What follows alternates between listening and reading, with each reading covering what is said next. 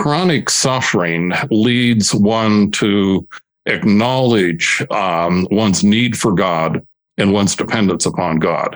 And so every day when I'm dealing with the sorts of things that I deal with, I find myself in constant prayer to God and have ever since the accident. And that is a tremendous blessing.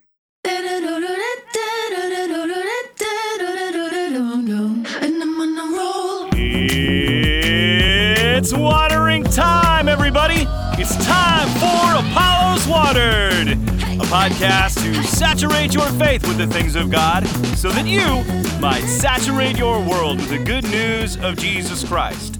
My name is Travis Michael Fleming, and I am your host. And today on our show, we're having another one of our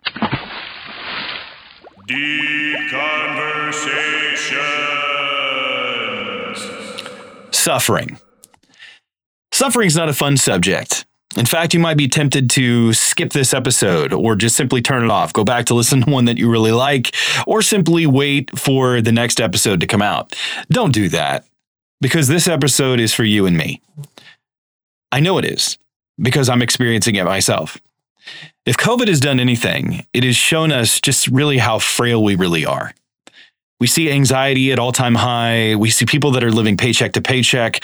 There's all of this division going on within our world today. To simply go online and you just want to get off and turn off your phone and not have any engagement whatsoever. And some of us are simply just dealing with the day-to-day issues of life. And we find ourselves suffering. You know, I don't like to read about suffering. It's not fun. It's not something that I go and seek to do. But I do know this. The Bible is filled with example after example of people who are suffering. And I think one of the great injustices of the modern day church is that we have put down suffering. I'm not saying that we go out and embrace it. I'm not talking about that. But I'm saying is we're failing to understand how God uses suffering in our sanctification to draw us closer to himself. We've lost that. We don't want it.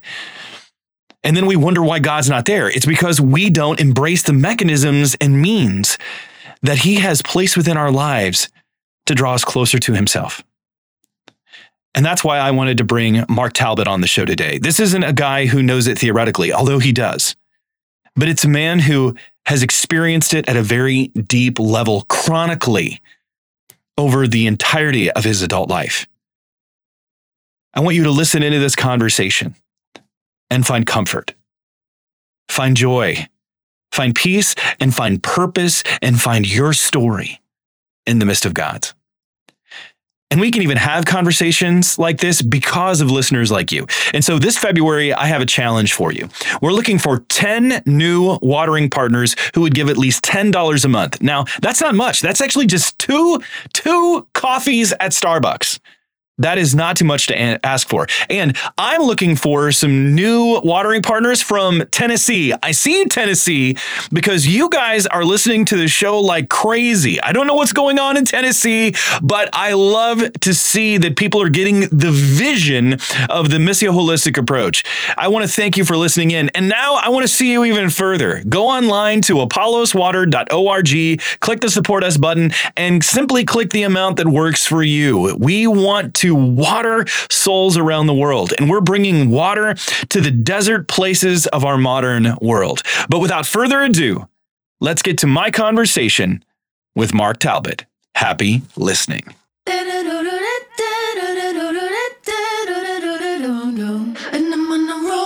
Mark Talbot, welcome to Apollos Watered. Good to be here. Are you ready for the Fast Five? I don't know, but let's try it.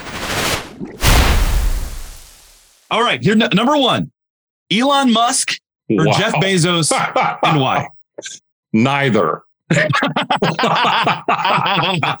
just thought I'd throw that one out there. That seemed like a fun question. I had no idea why it would be a fun question, but yeah, whatever. Some of them work, some of them don't. Okay, second question, My wife and kids say that my most annoying habit is... Wow. Good question. I think we should probably haul my wife in here. Phone a friend. My guess is that it would be that I get so deeply into what I'm thinking about that it takes a lot to pull me out and actually to be able to hear them. Oh, I understand that one. I think my wife might agree with that. Number 3, the one thing that people don't know about me is that you can share on a podcast. Right. I think that I think unless you have encountered me in classes or elsewhere, you wouldn't recognize that I laugh just a whole lot, even when I'm alone. The great Archbishop of Canterbury, William Temple, said that he wouldn't trust a theologian who didn't have a sense of humor. And it seems to me that, in fact, what laughing does is it reframes how we are thinking about ourselves. And so I find that laughter is really, really important, particularly if I have a sense of something that I've done that isn't the way that I'd like it to be. Laughing at myself allows me to take myself less seriously and move on. I think everybody would do a little bit better with laughing at themselves. That helps. I think it relaxes you. It helps you not take things so seriously. The world needs a little bit more laughter out there. Number 4, you are a philosophy professor. So I'm going to get a little detailed with this question. If you could hang out with any philosopher in history today, who would it be? Why would you hang out with that person? And there's a third part. And where would you hang out at? What would you be doing? Wow. We have to create the scene. This is where the questions, it's not fast 5. Now it's the slow 5. Yeah.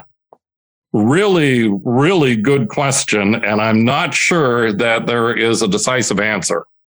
If I were to hang out with the person that I think might be able to teach me the most, if I could get him out of his shell, it would probably be Thomas Aquinas.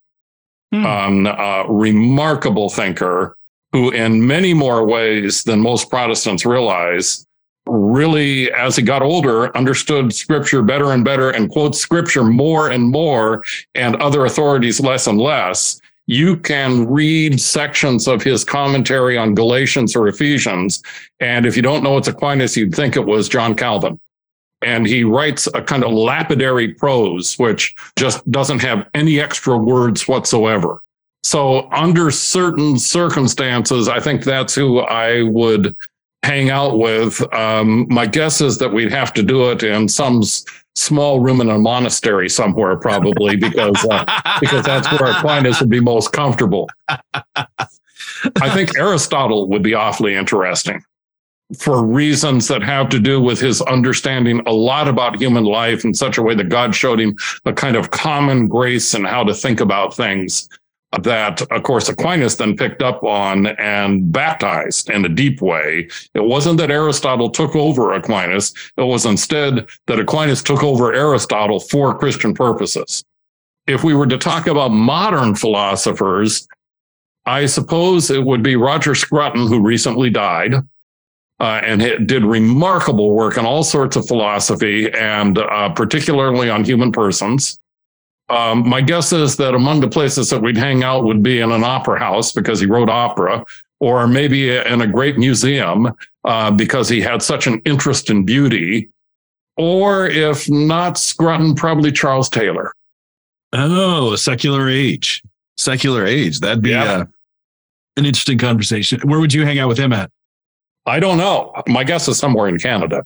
Yeah, in Canada, having some poutine or something like that. You know? Yeah, right. Okay, number 5. If your life were a movie, what would be the name of it and who would play you? Well, from the outside, my guess is that people might think that the movie's title would be Disaster. Given the number of things that I've had to deal with over the years, and particularly my accident when I was 17, when I fell about 50 feet off a rope and broke my back. Perhaps somebody like Tom Hanks, who takes, or interestingly enough, even George Clooney, two fellows who I think take life pretty seriously, even though they're secular people, and who therefore I think would be able to understand kind of the depth of what I think my life has been about, even though they're not Christians. That's an interesting one. Starring George Clooney in Disaster. I mean, I don't know how that would work very well. It's Tom Hanks in Disaster. I mean, who knows? Hanks can play anything. And Hanks has been in war movies that involve disasters. So Hanks would be probably pretty good. I mean, this is the man in Big and Saving Private Ryan and Bosom Buddies. Right. I mean, the full range. Forrest Gump. I mean, come on. Right. This is crazy to think about all the stuff that he's done. And anyway. Yeah. All right. Well, you've alluded a little bit to your story. For those who don't know you, let's fill in the gaps. Let's hear the Mark Talbot story. I mean, we know that you're a professor and an author. You teach philosophy, and you have written about suffering, which we're going to get to in a moment. But let's hear a little bit about your story. As you've already alluded, you broke your back when you were 17, but a little bit about where you grew up and how you got to where you're at today. Spent my first 7 years in Warren, Ohio. My dad was a mechanical engineer. He was, at that point, hired by Boeing out in Seattle. Boeing was expanding quite a lot back in those years. He was an expert with regard to welding, and they were trying to figure out if they could weld the skin onto an airplane instead of rivet it on, because it would be immensely lighter. Turned out they've never been able to do that, or at least they weren't during the time that he was there. We moved to Edmonds, Washington. We lived 500 feet from Puget Sound. We had to head across just one lot, a vacant lot, over the railroad tracks, which ran along Puget Sound there, and had what was more or less a private beach because nobody else could get to it. Of course, a beach can't be private. It's public property, but we were the only ones who basically could get to it, the people in the neighborhood. We had a creek that ran down the lot beside us that had fingerling fish and rainbow trout, and then a wood that was behind us. It was an idyllic life. I was, how should we put it? I was precocious but not disciplined. Was capable of doing really rather original thinking. I won a big science fair award when I was in junior high on acceleration versus pregnancy, which was about oviviviparous, viviparous, and oviparous animals and what happened if you sent them up in model rockets with regard to what happened to their gestation. So I was capable of doing some pretty significant work, but I never learned any discipline. I raced go-karts and quarter midgets and loved the adrenaline rush that came with doing things like that. What it more or less came to before I had my accident right at the end of my junior year in high school was that I realized that I was in really serious trouble, Travis. And the trouble was that I was a year away from going to college. And I knew that I wouldn't have any problem getting into the University of Washington. In fact, I'd done some research down there already with some professors, but I was quite sure that I wouldn't be able to get through even a year of college because I'd be too undisciplined. I was worried about the aspects of my life that involved just doing reckless, dangerous things, such as driving down back roads at breakneck speeds just because I enjoyed that sort of stuff. And so at the end of my junior year, I found myself thinking that my life was going to, in fact, be a major failure. And that was when I had this accident. A friend of mine and me had built this, and I had built this rope swing.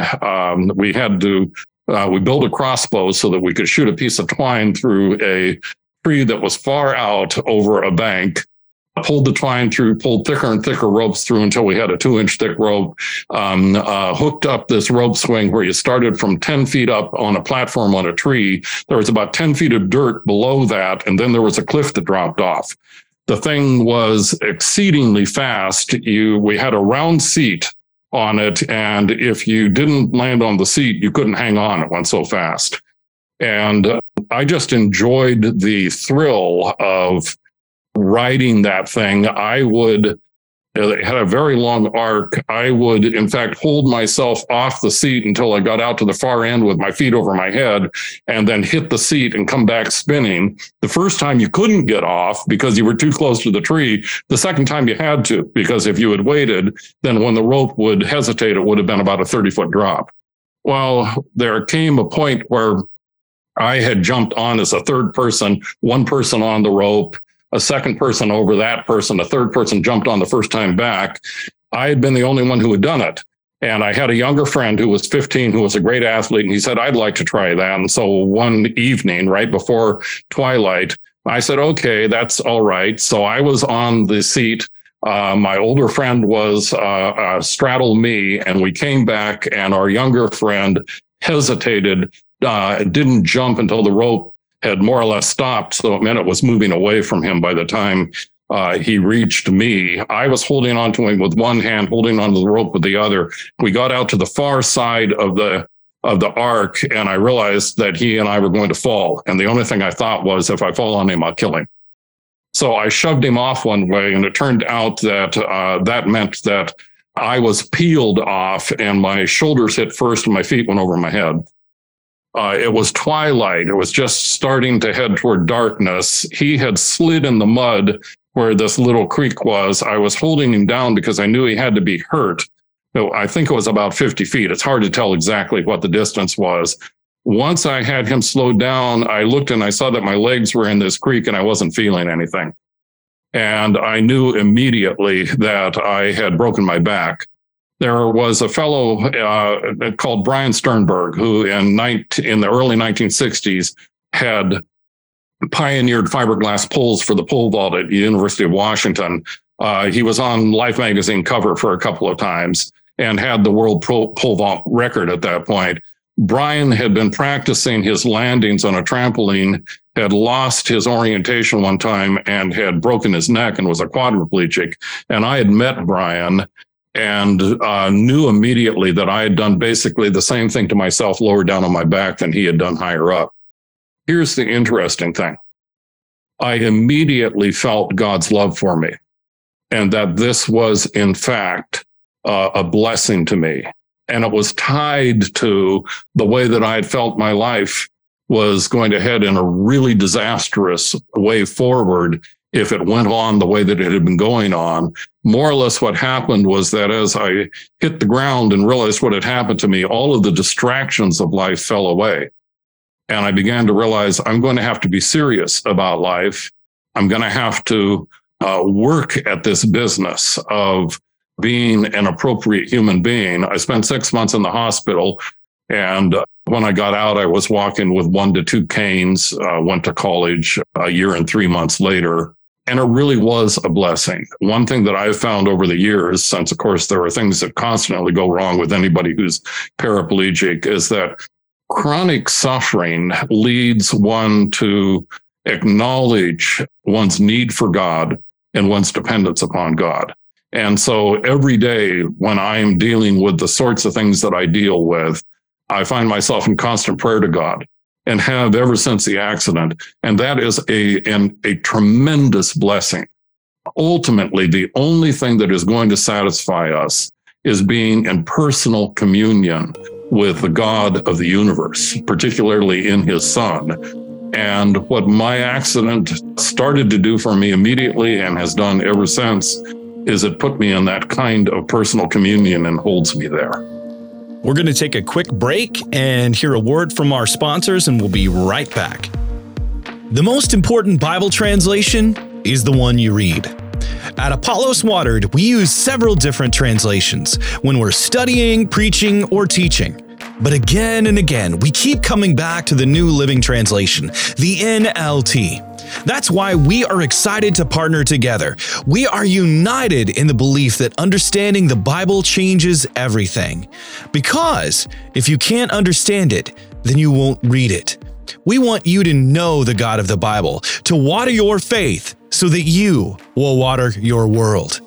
That's why we recommend getting an NLT. It's the Bible in the language we speak. It's not foreign or complicated, but up close and personal. To save some money, go to Tyndale.com. Use the promo code NLT Bibles. It will give you 15% off. There's an NLT for everyone, from kids to adults, devotional Bibles, study Bibles, and so much more. Get one today, because understanding the Bible changes everything, and the NLT is the Bible you can understand. And so your parents then were Christians? They had become Christians after we went out to Seattle, and I had become a Christian when I was 12 because I was frightened by some things that I was doing. But it didn't take deeply. I mean, I was in church, I was in Sunday school, I was even at times preaching, because I was precocious enough that they'd occasionally let me preach when I was 15 or 16 years old.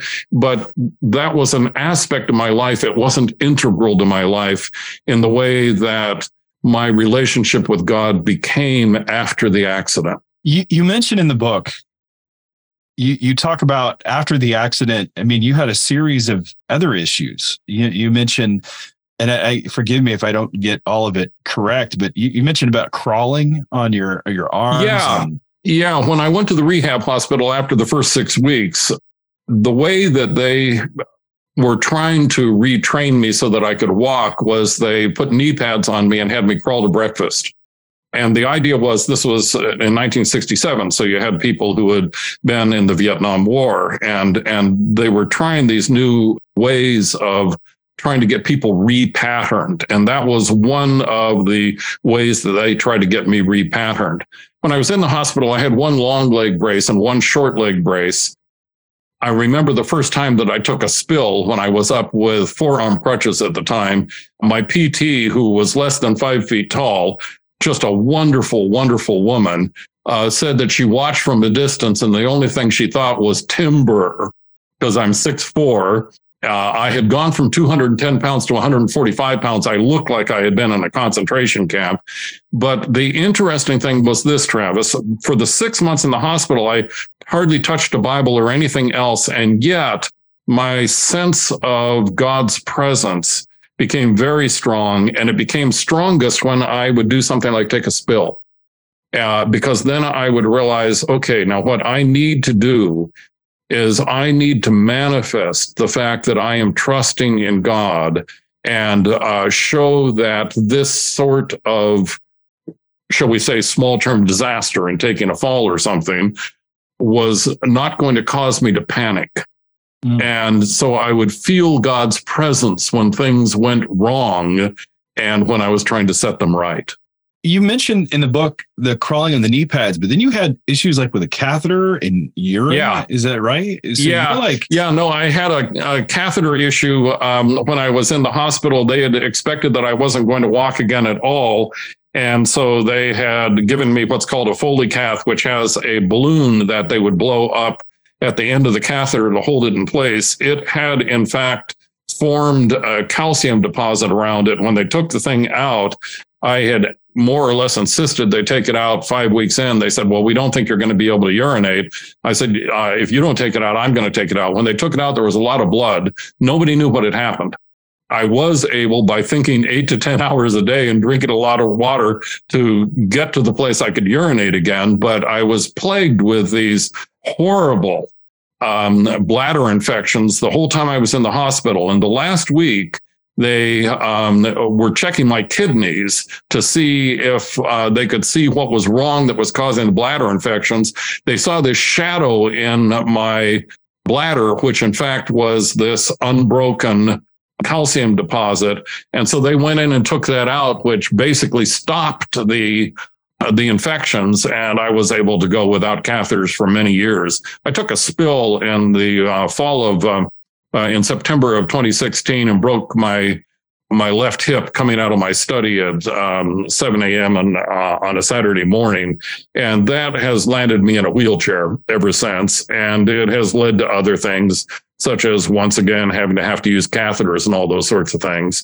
It's interesting how even that sort of stuff can be a way of reminding me of my dependence upon God and finding my communion with him to be so central to who I am that if God were to appear, let's say Jesus were to appear before me today and say, look I'll take away all the effects of your accident. You can walk and run again and all those sorts of things. Do you want it? I think my answer would be no. And it would be no, because it's actually been through the chronicness of the suffering that he's held me close. Always find joy in the smallest of things. That is what we found in you. You are joy. Never give up when the going gets rough. Hope is everything you need. You are hope.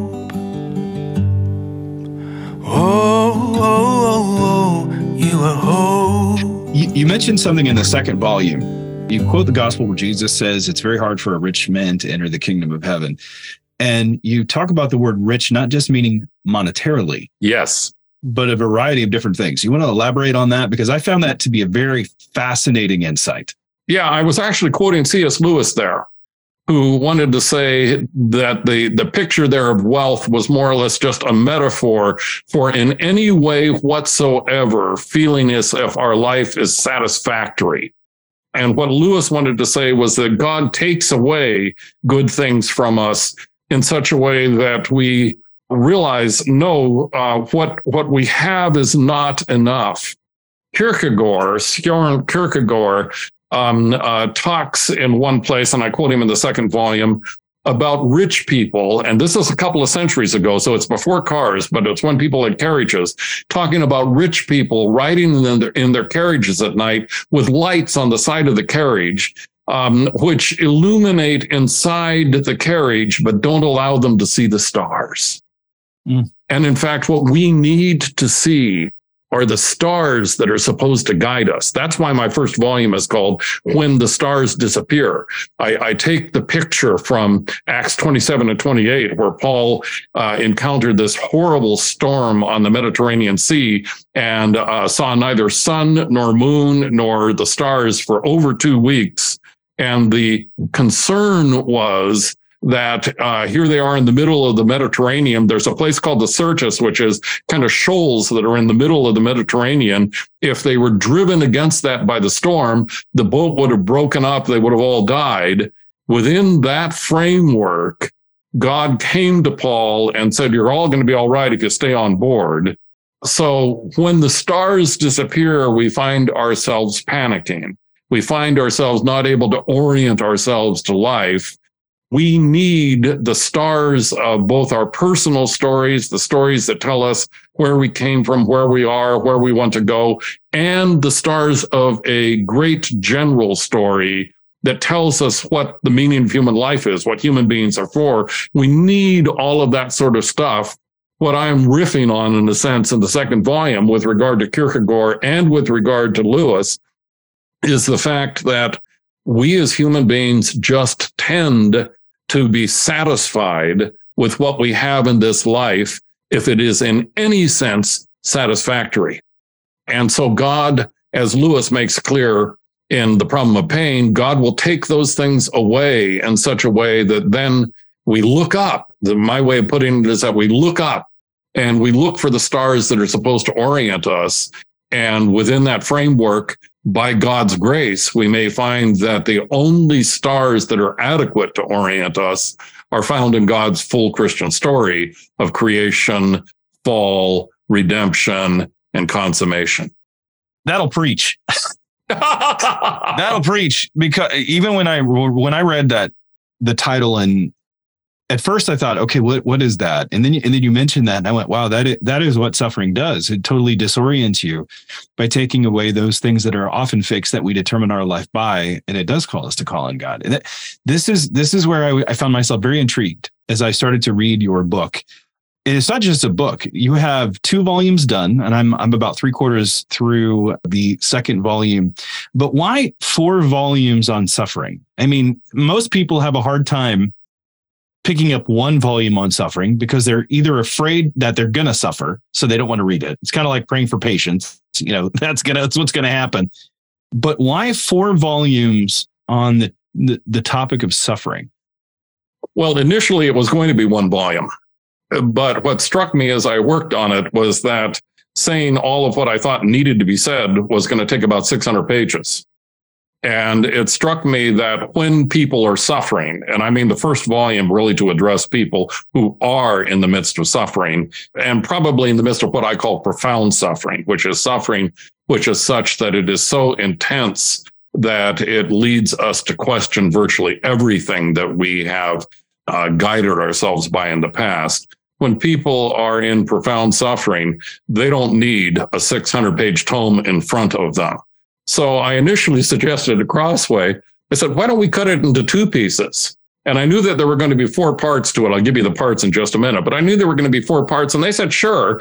But then this is right before Christmas, and I was talking to them about 3 or 4 years ago to change the contract for 2 volumes instead of 1. It struck me that no, we actually need 4 volumes here. I don't want to give people 300 pages either. So the way that it goes is that the first volume is trying to help Christians or anybody else who is willing to read it to see that Scripture has a whole lot to say about suffering. One of my points is that we tend, particularly I think in the West, to read Scripture in such a way that we miss what it says about suffering. And yet Scripture says an immense amount about suffering. It's when you suffer that you start to see those cases. And so what I mean to handle in the first volume, after talking about what profound suffering is, talking about the fact that we need a personal story to guide us in our individual lives and a general story that backs up the way that our personal story, it's the context within which our personal story is lived. Once I've talked about that, I talk about Naomi and about Job and about Jeremiah in the second chapter and try to deal with the intensity of their suffering. And so I stop the second chapter, having got to the place where, for instance, Naomi, as she goes back into Bethlehem, and is seen by these women that she's known all of her life, after having lost her husband and her 2 married sons when they had migrated to Moab because there had been a famine in Bethlehem.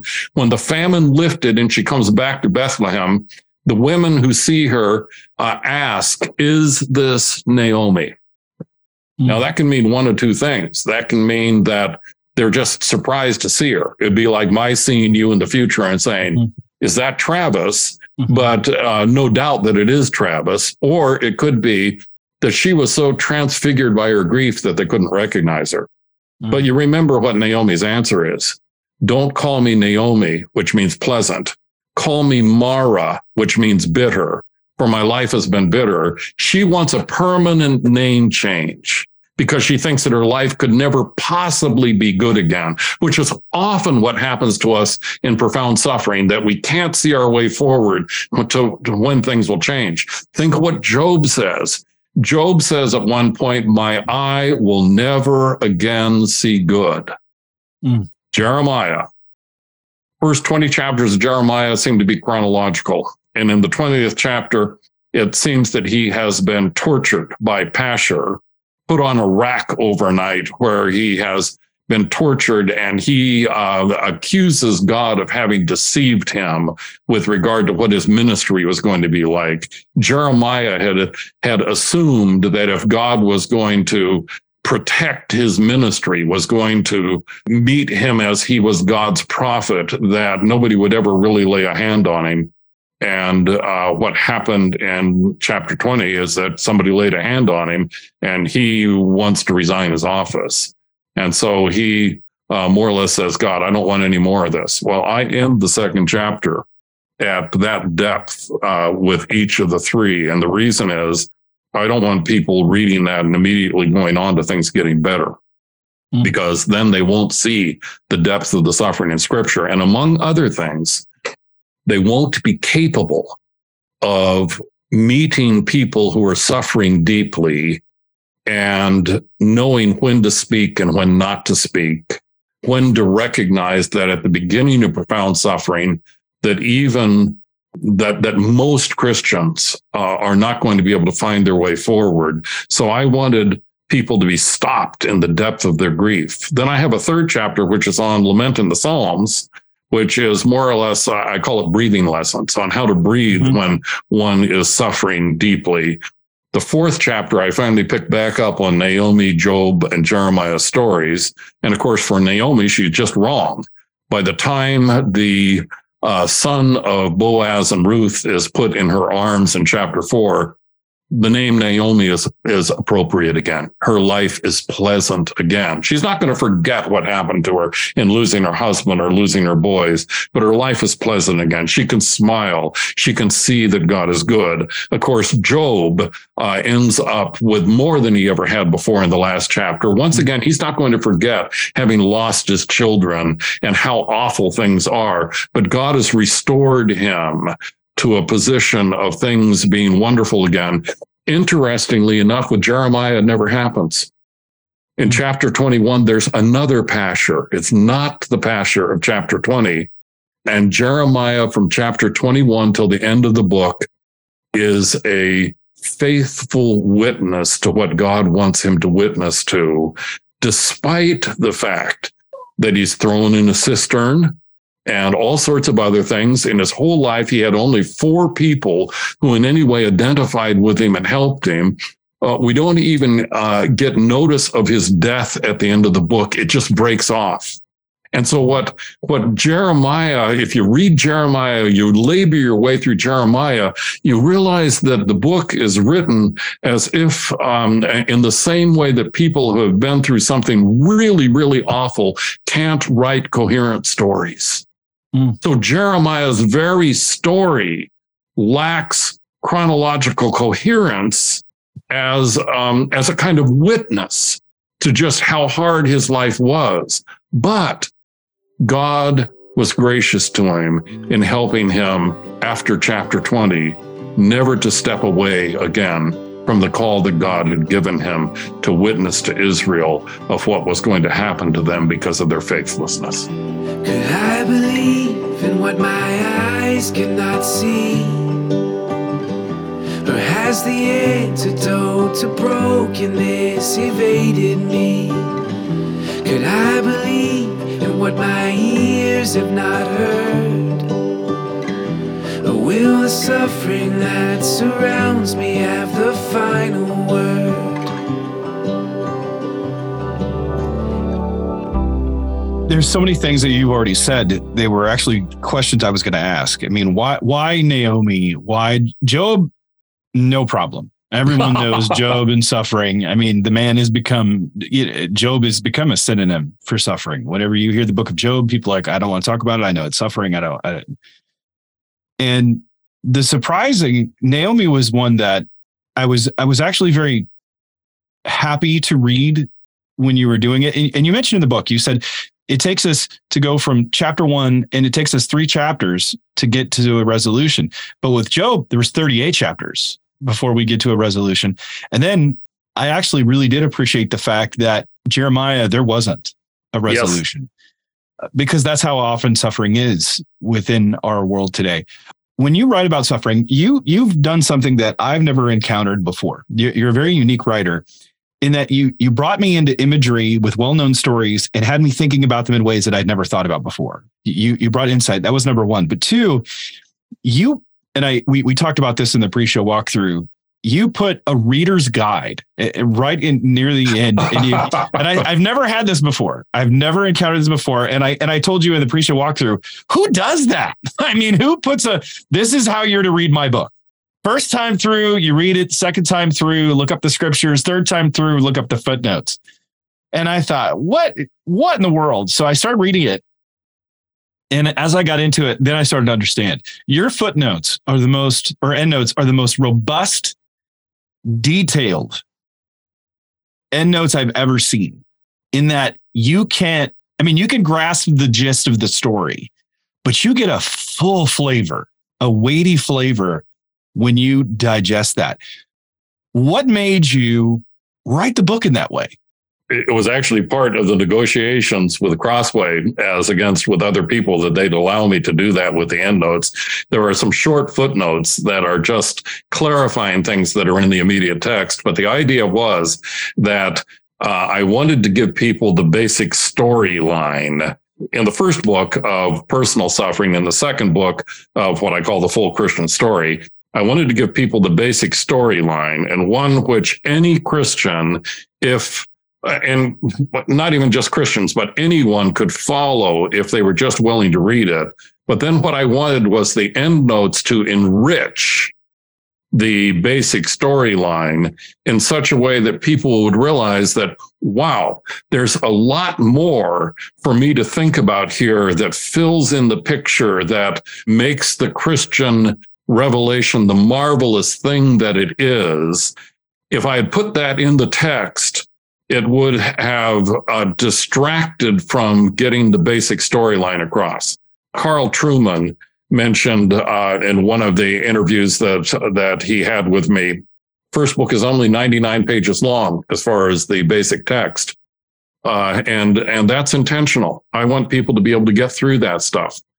What I tell my students, I told them just yesterday because classes started up again, is that they are not going to understand any of the texts that we're dealing with unless they read them at least 4 times. The first time you kind of read through with nothing in your hand, you don't want to be marking the text up.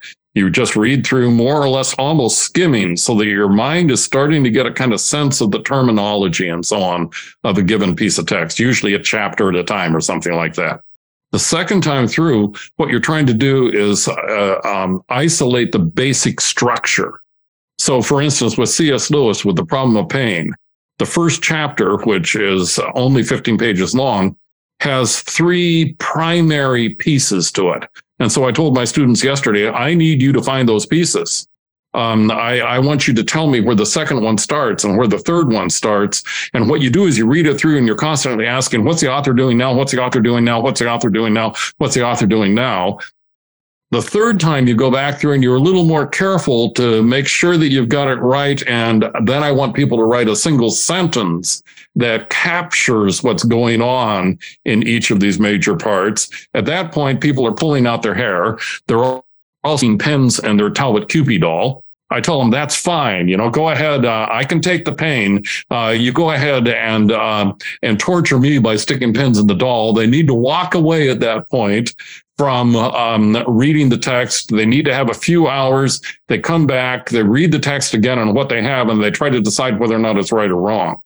And the other thing that I tell them is that they're going to have to reread these texts every day before class, that they are not going to be able to understand the depth of a really worthwhile book, because a really worthwhile book is like playing against your better in some athletic sport, such as if you want to become good at tennis, the way you become good at tennis is you get somebody who's better than you are, who you're playing against, who can place shots that you have a really hard time getting. I used to snow ski a lot, and I skied with 2 experts. And doggone it, it meant that they at the top of the hill would say, see you at the bottom, Mark. And I learned to ski really, really quickly. Maybe not much form, but I sure did learn to ski really, really quickly in just trying to keep up with them. Reading's the same way. We tend to think in America that reading is a passive activity, that you just kind of pass your eye over the page, you get the information. No, with deep books, what you're after is understanding. And understanding can only be gotten by wrestling with the text and by being able to stop and think about what you're reading and maybe turn back a few pages and read something that you know relates to what you're dealing with now on a page a little further on. As I say to my students, you just cannot get, you and I would, I think, both agree with this, you can't get everything you need to be a deep Christian by means of listening, by means of podcasts. And part of the reason is because they kind of go on in real time. And so you say something or I say something, and the podcast goes on with a book, with a codex, In other words, the sort of thing that we have, you can move back and forth between pages, and you can stop and pause and think about something. The Codex only became significantly important after the Christian faith started to become important in the ancient world. And of course, Augustine ultimately would have attributed the consolidation of his will so that he became a Christian who would give himself fully to God by means of his having a codex, a book, in other words, of Paul's writings. He's in a garden. He just cannot turn his will fully to God. He goes to the edge of the garden and hears a little kid over the wall saying, tolle lege, tolle lege, tolle lege, take and read, take and read, take and read. He thinks, I don't know any game like this, but he takes that to be a word from God. He goes back, he opens up his codex, he opens up his book, and it falls on words that say, not in rioting, not in drunkenness, not in this or that. This is the way that one must follow the Lord. Remarkable passage. And so, in fact, he took that as to be directly to him a word of God, and one where he says he'd put his finger or something in the page in order to remember exactly where that was. Once again, that's what books do for people. Talking about books, reading story. I mean, you mentioned suffering comes oftentimes, and I'm forgive me if I don't get the exact quote right, but when the story that we tell ourselves about ourselves becomes insufficient in the face of our current circumstances, that's when suffering really occurs. And you draw that out, which I really did appreciate. When you got into the general story, the particular story which we tell ourselves, why is story such an integral part of understanding our suffering? Well, if you think about what we are, Travis, we are people who must choose what we are going to do. The way that we talked about philosophically is that we are agents. Mm-hmm. And it's not merely that we have the chance to do that, we must do that. If you and I don't choose to get up in the morning, then life is going to be pretty awful. And one of the things that happens when people get deeply depressed is that they quit choosing. They lose hope. They don't have a trajectory, something that they're after in the future. So what it means to be a human being is that you are somebody who chooses, hopefully pretty deliberately, what you're going to take to be good, what you're going to pursue as a good. Now, that pursuit requires a narrative. You have to have a sense of where you've been, where you're at, what it is that you want, and how you'll get there. Mm-hmm. One of my friends has a daughter who, from the time she was 7 or 8, had decided she wanted to be a pediatrician. And in fact, when I think she was 7, she got into a magnet school, and she came home and said to her folks, I've worked for this my whole life. but she meant it in the sense seriously, that this was part of the trajectory that she wanted to follow. She right now is in one of the best hospitals in the nation as a pediatric resident. And so everything has gone pretty much the way that she thought it would go. In college, I'm sure it meant that there were many nights when she wasn't going to relax, wasn't going to have fun, but was going to work really hard so that she could get into a decent medical school. Once she was in medical school, she had to do something similar. She, for the first time, from what I understand, is actually dealing now with the fact that being a pediatrician is going to be pretty hard, because you see lots of things that are really disturbing. Children who have been abused in various ways. Many of the children are going to die of this or that. And so now, as she looks her way forward, as she thinks her way forward through her trajectory, she realizes that that what she's going to face is not going to be, what shall we say, the kind of bliss that she thought it was going to be. I'm just going to take care of really young children. That there are going to be hard things. Now, in knowing about those hard things, she, for the first time, has the chance to kind of reorient herself and say, you know, nothing in this life is ultimately going to satisfy me.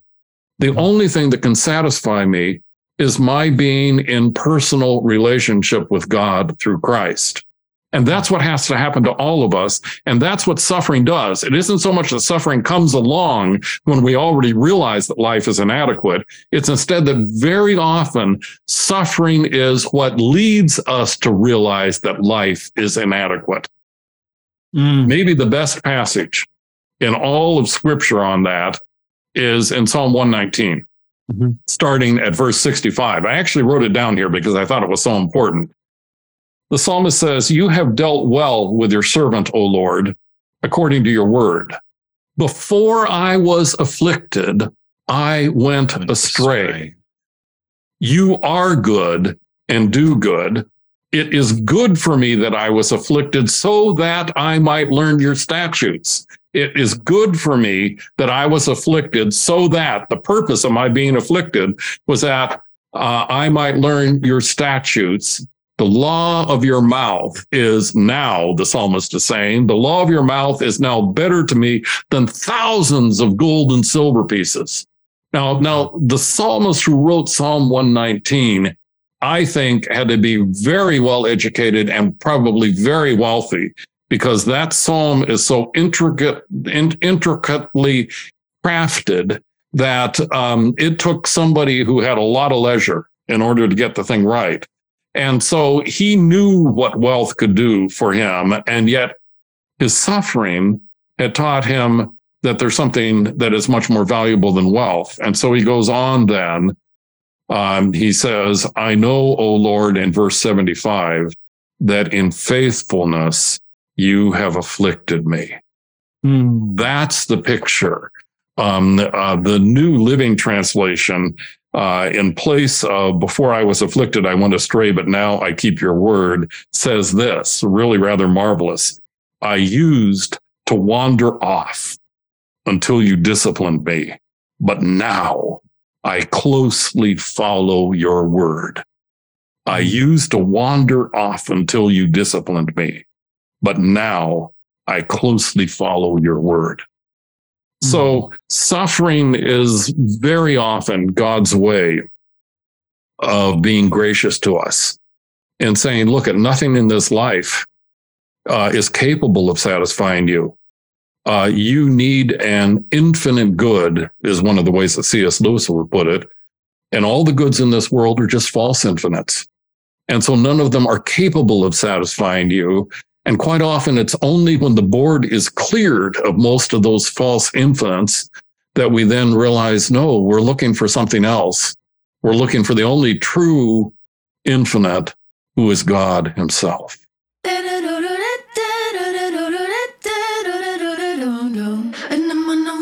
We are looking for the only true infinite, who is God himself. That's such an important point. Many people who have suffered will tell you that it's been an opportunity to grow. I mean, think about it. Go back, look over your life. Was it on the mountaintop that you grew the most?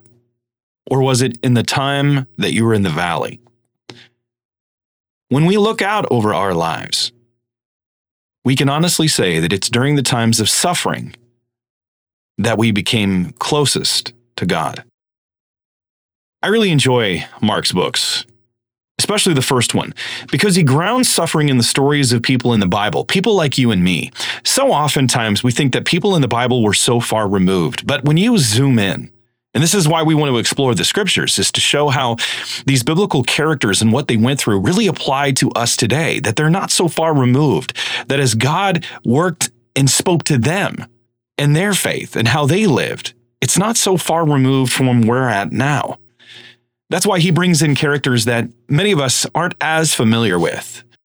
Men and women like Naomi, Job, Jeremiah, and not all of the stories have neat endings. I mean, we know that Job's does, and so does Naomi's, but Jeremiah's doesn't. And in our world today, we want everything to have a nice bow, bringing everything back to its resolution where everything's going to be so great. But we're not guaranteed that on this side of eternity. We're going to have painful moments. There will be cancer. There will be hostility. There will be violence. There will be all kinds of suffering. But God has shown us in his word that he knows how to use that suffering. I know that's not a pleasant truth, And in fact, I think that much of the contemporary evangelical church is largely allergic to the idea. But God uses suffering to help us to get closer to Him. I think that one of the reasons that many haven't embraced God or grown closer to Him is because suffering, instead of being the hinge upon which they were brought into the kingdom and drew nearer to God, ended up repelling them. That doesn't change, though, the truth of who God is or the purpose that God has for suffering. I know it's not a pleasant thought, especially if you're in the midst of suffering right now. But if you are, would you drop us a line so that we can pray for you? I mean, seriously, what is this ministry if we can't pray for people to bear one another's burdens? And we'll do our best to pray for that. We need one another. We need to be praying for one another. We need to be in community with one another. I want you to know that God is with you in the middle of it right now. That God sees your suffering. And He loves you, and He's there with you in the middle of it. Even when it all doesn't make sense. And I would recommend you getting Mark's book. It's not too long. It's just the right length. Because when the stars disappear, where do we find our guidance? Where do we turn? What did Paul do? Such a perspective is helpful. If you want to explore deeper, I would recommend reading Volume 2, Give Me Understanding That I May Live. And next week, we're going to delve deeper into the conversation, tackling what we miss by not dealing with the subject of suffering, how this is a very tricky area to understand, and much, much more. And before we conclude today, I want to remind you that we are looking for 10 new watering partners, and some of them should be from Tennessee. Tennessee, I see you. I'm not sure what's going on there, but we have seen such an uptick and our audience has grown in Tennessee. So whether you're at the gym, whether you're listening on your way to church, whether you're on your morning drive or just doing stuff around your house, we're so grateful to have you listening and become part of the Apollos Watered community. But please consider becoming one of our 10 new watering partners. Go to apolloswatered.org, click the Support Us button, and make a difference. I want to thank our Apollos Watered team for helping water the world for Jesus. This is Travis Michael Fleming signing off from Apollos Watered. Stay watered, everybody.